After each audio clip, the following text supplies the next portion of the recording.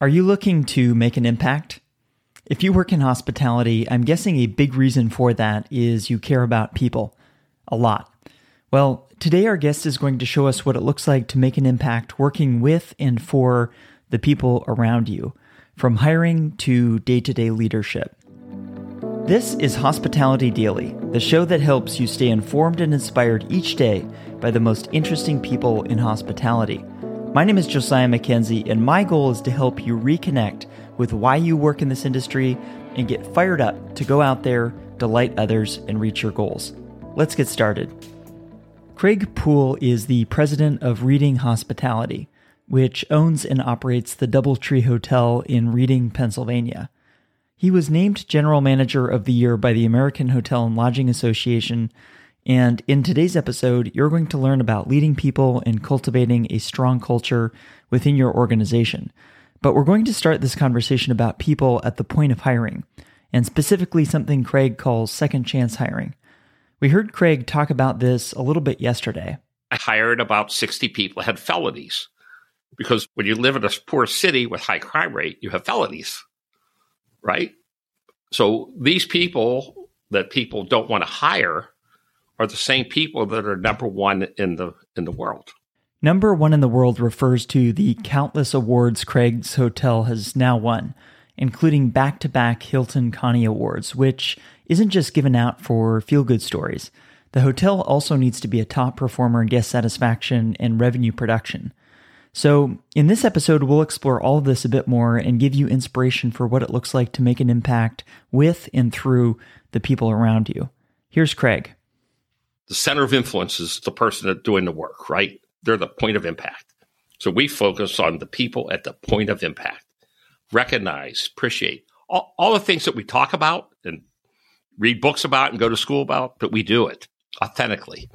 That's the key. Is because when you deal with marginalized people, when you deal with people in prison, you got to be authentic. Anybody, but particularly those people, because they've been harmed so much. I wonder if we could speak a little bit more to that. I have been involved with an organization that's helping people transition out of prison into either employment somewhere or starting a business, but helping people land on their feet well. It's such an important transition. I think a lot of people don't understand all the challenges that go into that. I wonder if you could speak a little bit to, I think you call it second chance hiring. For people who are unfamiliar with that, tell us a little bit about what that is and then how you've thought about helping people make that transition.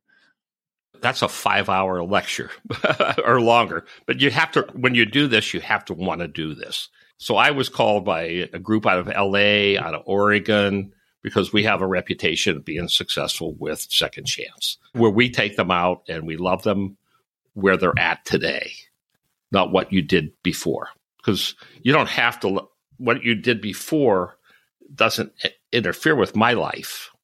What matters to me is who are you today and who are you going to be tomorrow. But the other part of this is we've already invested $78,000 per person per year in prison, right? So if someone has 10 years, you have about $800,000 invested. So when I speak to people, I say, look, that's $800,000 for one person for 10 years.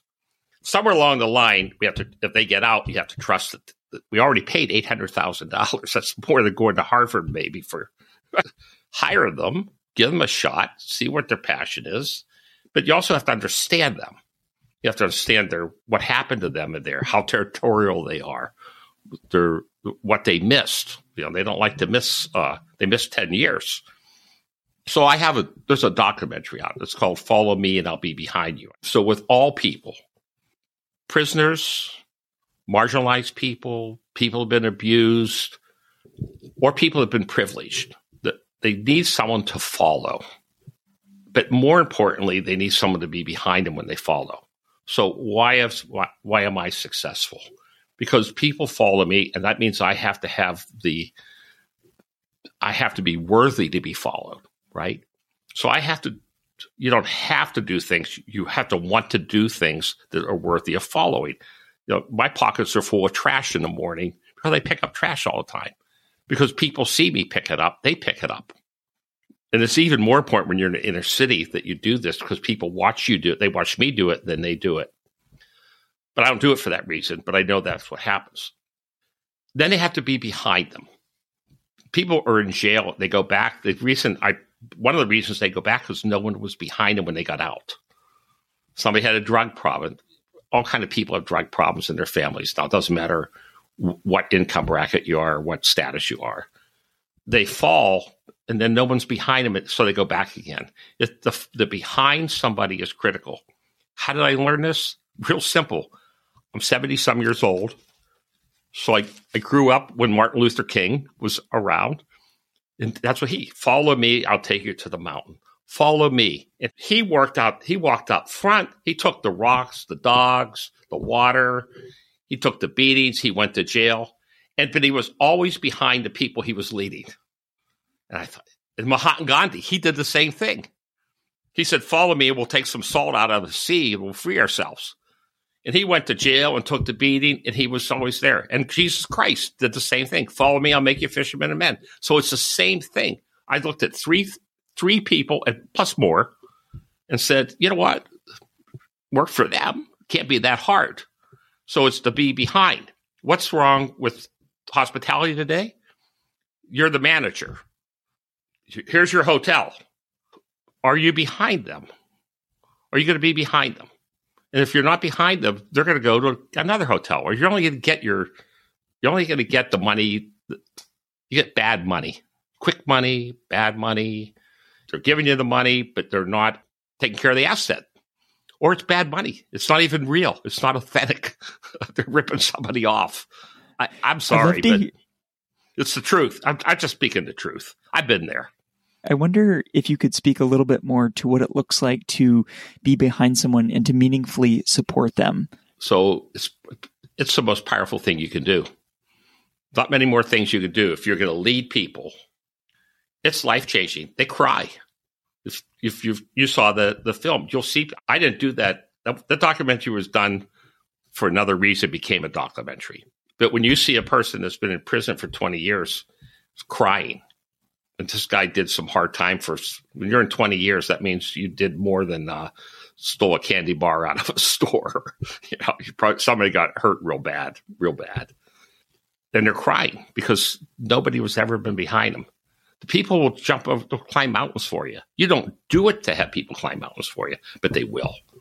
It's so empowering to me. It's like, it's everything. It's more than money.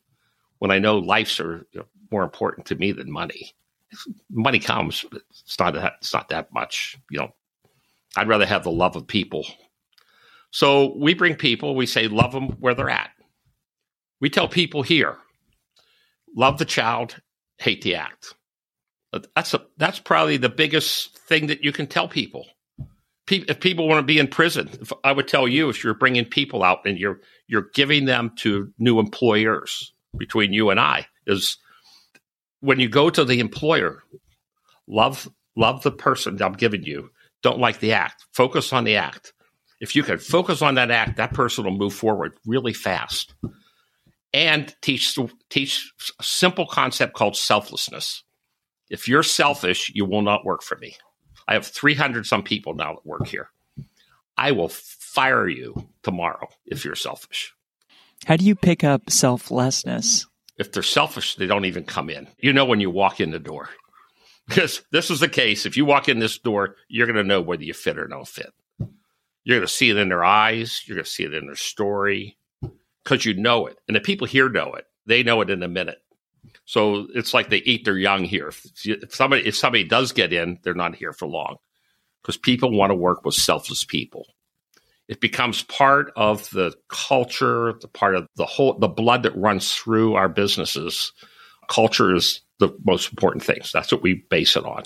How do you define culture? Because it is such an important concept. So I'm very careful about this because we have to be careful. It's not a cult, but it's culture. That's real critical because we're taking people that are broken and they look for that, right? So you always have to keep that forefront in your mind when you're teaching it.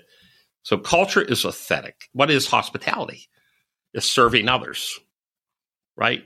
So it's serving others. It's selflessness. It's helping each other. And you have to guide people to be selfless, to guide people to be loving to people, to be kind. It's not hard. The hard thing is to do it every day, every minute, every hour. So people say, well, I'm going to do this. Well, you can only do it if it's in your blood. And there's people out there like me and like the people I hire, my other 300 people that are like me. There's people here that are much better than I am. We just had to let them know they are. But we recognize, what did I do first thing in the morning? I recognize and I appreciate all the guests and all the employees. And then I'll recognize and appreciate all the guests and all the employees. I'll know their story. I'll sit down, I'll eat with you. I'll know your family. I'll take care of your family. Today, just today, it's a good story. We help people get houses, right? Wait, tell me more about this. This is a really interesting program. You help people get houses. Yeah, this is brand new. I'll tell you the brand new one, and then I'll tell you the one that I completed. Owning a home is critical to me. Poor communities are poor because people's credit rating are poor. So if your credit rating, if you went into San Francisco and you said, let's go to a poor area, they're going to have 200, 300, 400 credit rating. And when you go in there, there's going to be crime. There's going to be kids are getting out of school, or dropping out of school, a lot of divorces, and they're dirty. And cars are stolen. And their credit rating is 27% if they have credit rating. You go into a better area of San Francisco or anywhere USA, and if the credit rating is 700 or more, there's people are married, kids are going to school, there's less crime, they're cleaner. It's a 700 credit score rating, right? So we have to teach people to get financial learning. If you call financial literacy, that means you're illiterate. So we called it, this is called financial learning. So we teach them financial learning. We help them get citizenship. When DECA was going on, everybody's complaining about it. I said, this is not that hard. I'll just get you citizenship. So we paid for citizenships for people so they don't have to hide. So homelessness. When you live in a city like this, eviction is a big problem, right? So there's homelessness and then there's eviction. Why do people get evicted? Because they don't have financial literacy. They don't understand it. So they move to 10 schools in this area right here. 10 schools a year these kids go to sometimes. So they have no stability. So now let's get them into homes. So I'm part of Habitat for Humanity in this area. So we have a program, and I've been on the board for a long time and a good contributor. So I have a little influence. So I have a girl that's a bartender here. She's been with me 8 years. She does good. And we want to get her a home. She has 4 kids. She came to me. I said, go to Habitat, apply, and we're going to get you a home. About 3 weeks ago, she came back. Her eyes were this big and black and crying and mascara running down her face. She says, I can't get it. I don't qualify. I said, oh, why not? She said, well, I make this much and I need this much, which was about $8,000 more. I said, this is great. She said, she's looking at me. I said, you just got an $8,000 raise. So they called me today and she was with them. And she said, the person at Habitat said, what are we doing? And I said, I'm waiting for the phone call. So I got off the phone. I went back to human resource. I said, you give her an $8,000. Now she was hourly. Now she's salary. I said, because she has to make that every year. I said, give her $8,000 more dollars. I said, it's not $8,000 is not going to, if I need $8,000, I'm already broke, right?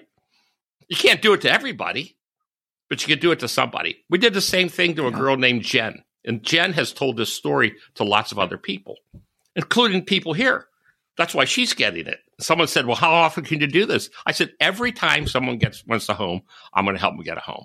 And guess what?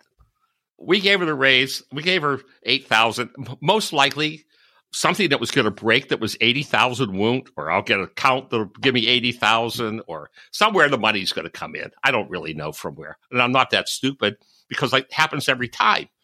If it happens every time, you're not stupid, right? You're not lucky. There's no such thing as luck. So we gave her a raise today, and she'll get a house, and she'll stay here longer, and she'll tell the bar people that she did it, right? He helped me get a house. So what are you going to do if you're a guest here? I'm bringing my company here. I mean, this is a natural act of support. Yeah. When it breaks the cycle, a lot of this stuff feels very cyclical, right? And you spoke to this, right? How one thing leads to another, and this leads to instability, and then that leads to, a credit score, which causes this. And what I'm hearing from you is an opportunity to break that and make a meaningful change that changes not only that person, but their family and probably generations to come. Oh, generations. And think about this. I owned a business in the bad part of Pittsburgh. Bad part. World famous. High-end people come in there. 2 presidents went to this jazz club I owned. If anybody listening was ever in Pittsburgh, I had a place called James Street. They were there too. I waited on them. I waited on everybody in the world at one time. But I never got robbed. I never got tagged. I never had an issue with a guest. I never had any problems. That people took care of me. Same thing here. We have this building. Nobody bothers me. I'm the safest guy in the city. I'm not going to walk down the street with $100,000 in my pocket, but I probably could, because people respect you and they take care of you. They don't damage your asset. They take care of your asset. They know that you're giving to the community. They know you care, so we care. Even the person that's sitting in the homeless curb, when I walk by, they'll look up and say hi. Hey, Doubletree. Hey, Doubletree, how are you? But I tell them to look at me. Don't look up at me. Let's do eye contact. Don't look down. They have better worth than looking down. So I'm the curb sitter. That's what I do. I sit on curbs. I learn point of impact. I learn from them. I sat on curbs in 1970 in Washington, D.C. I had a restaurant. 1970. I sat on curbs.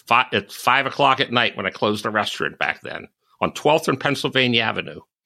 Across the street from the old post office and FBI building, I had a restaurant called Fatted Calf in 1970. And I would sit with the people at the end of the night because I wanted to understand who they were.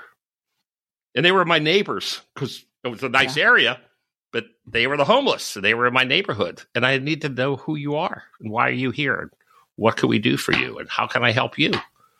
What can I do for you? And they took care of me. So it started a long time ago.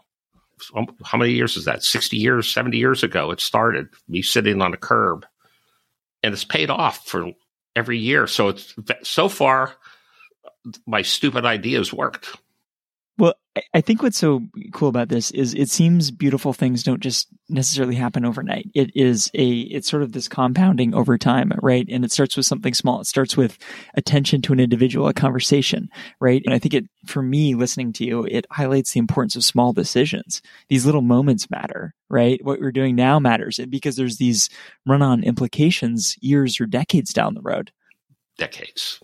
And people will take care of you, and they will love you. You love them, they will love you, and they will take care of you.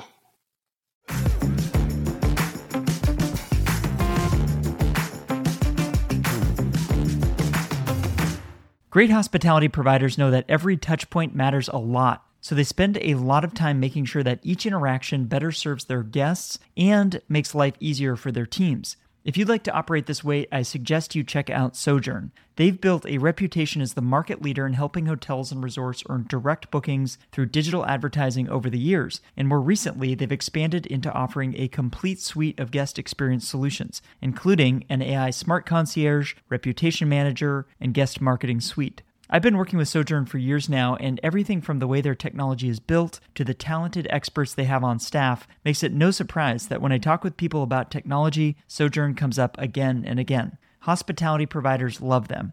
If you'd like to learn more about how Sojourn can help you better engage your guests and drive more profitable direct bookings, visit sojourn.com. That's SOJERN.com.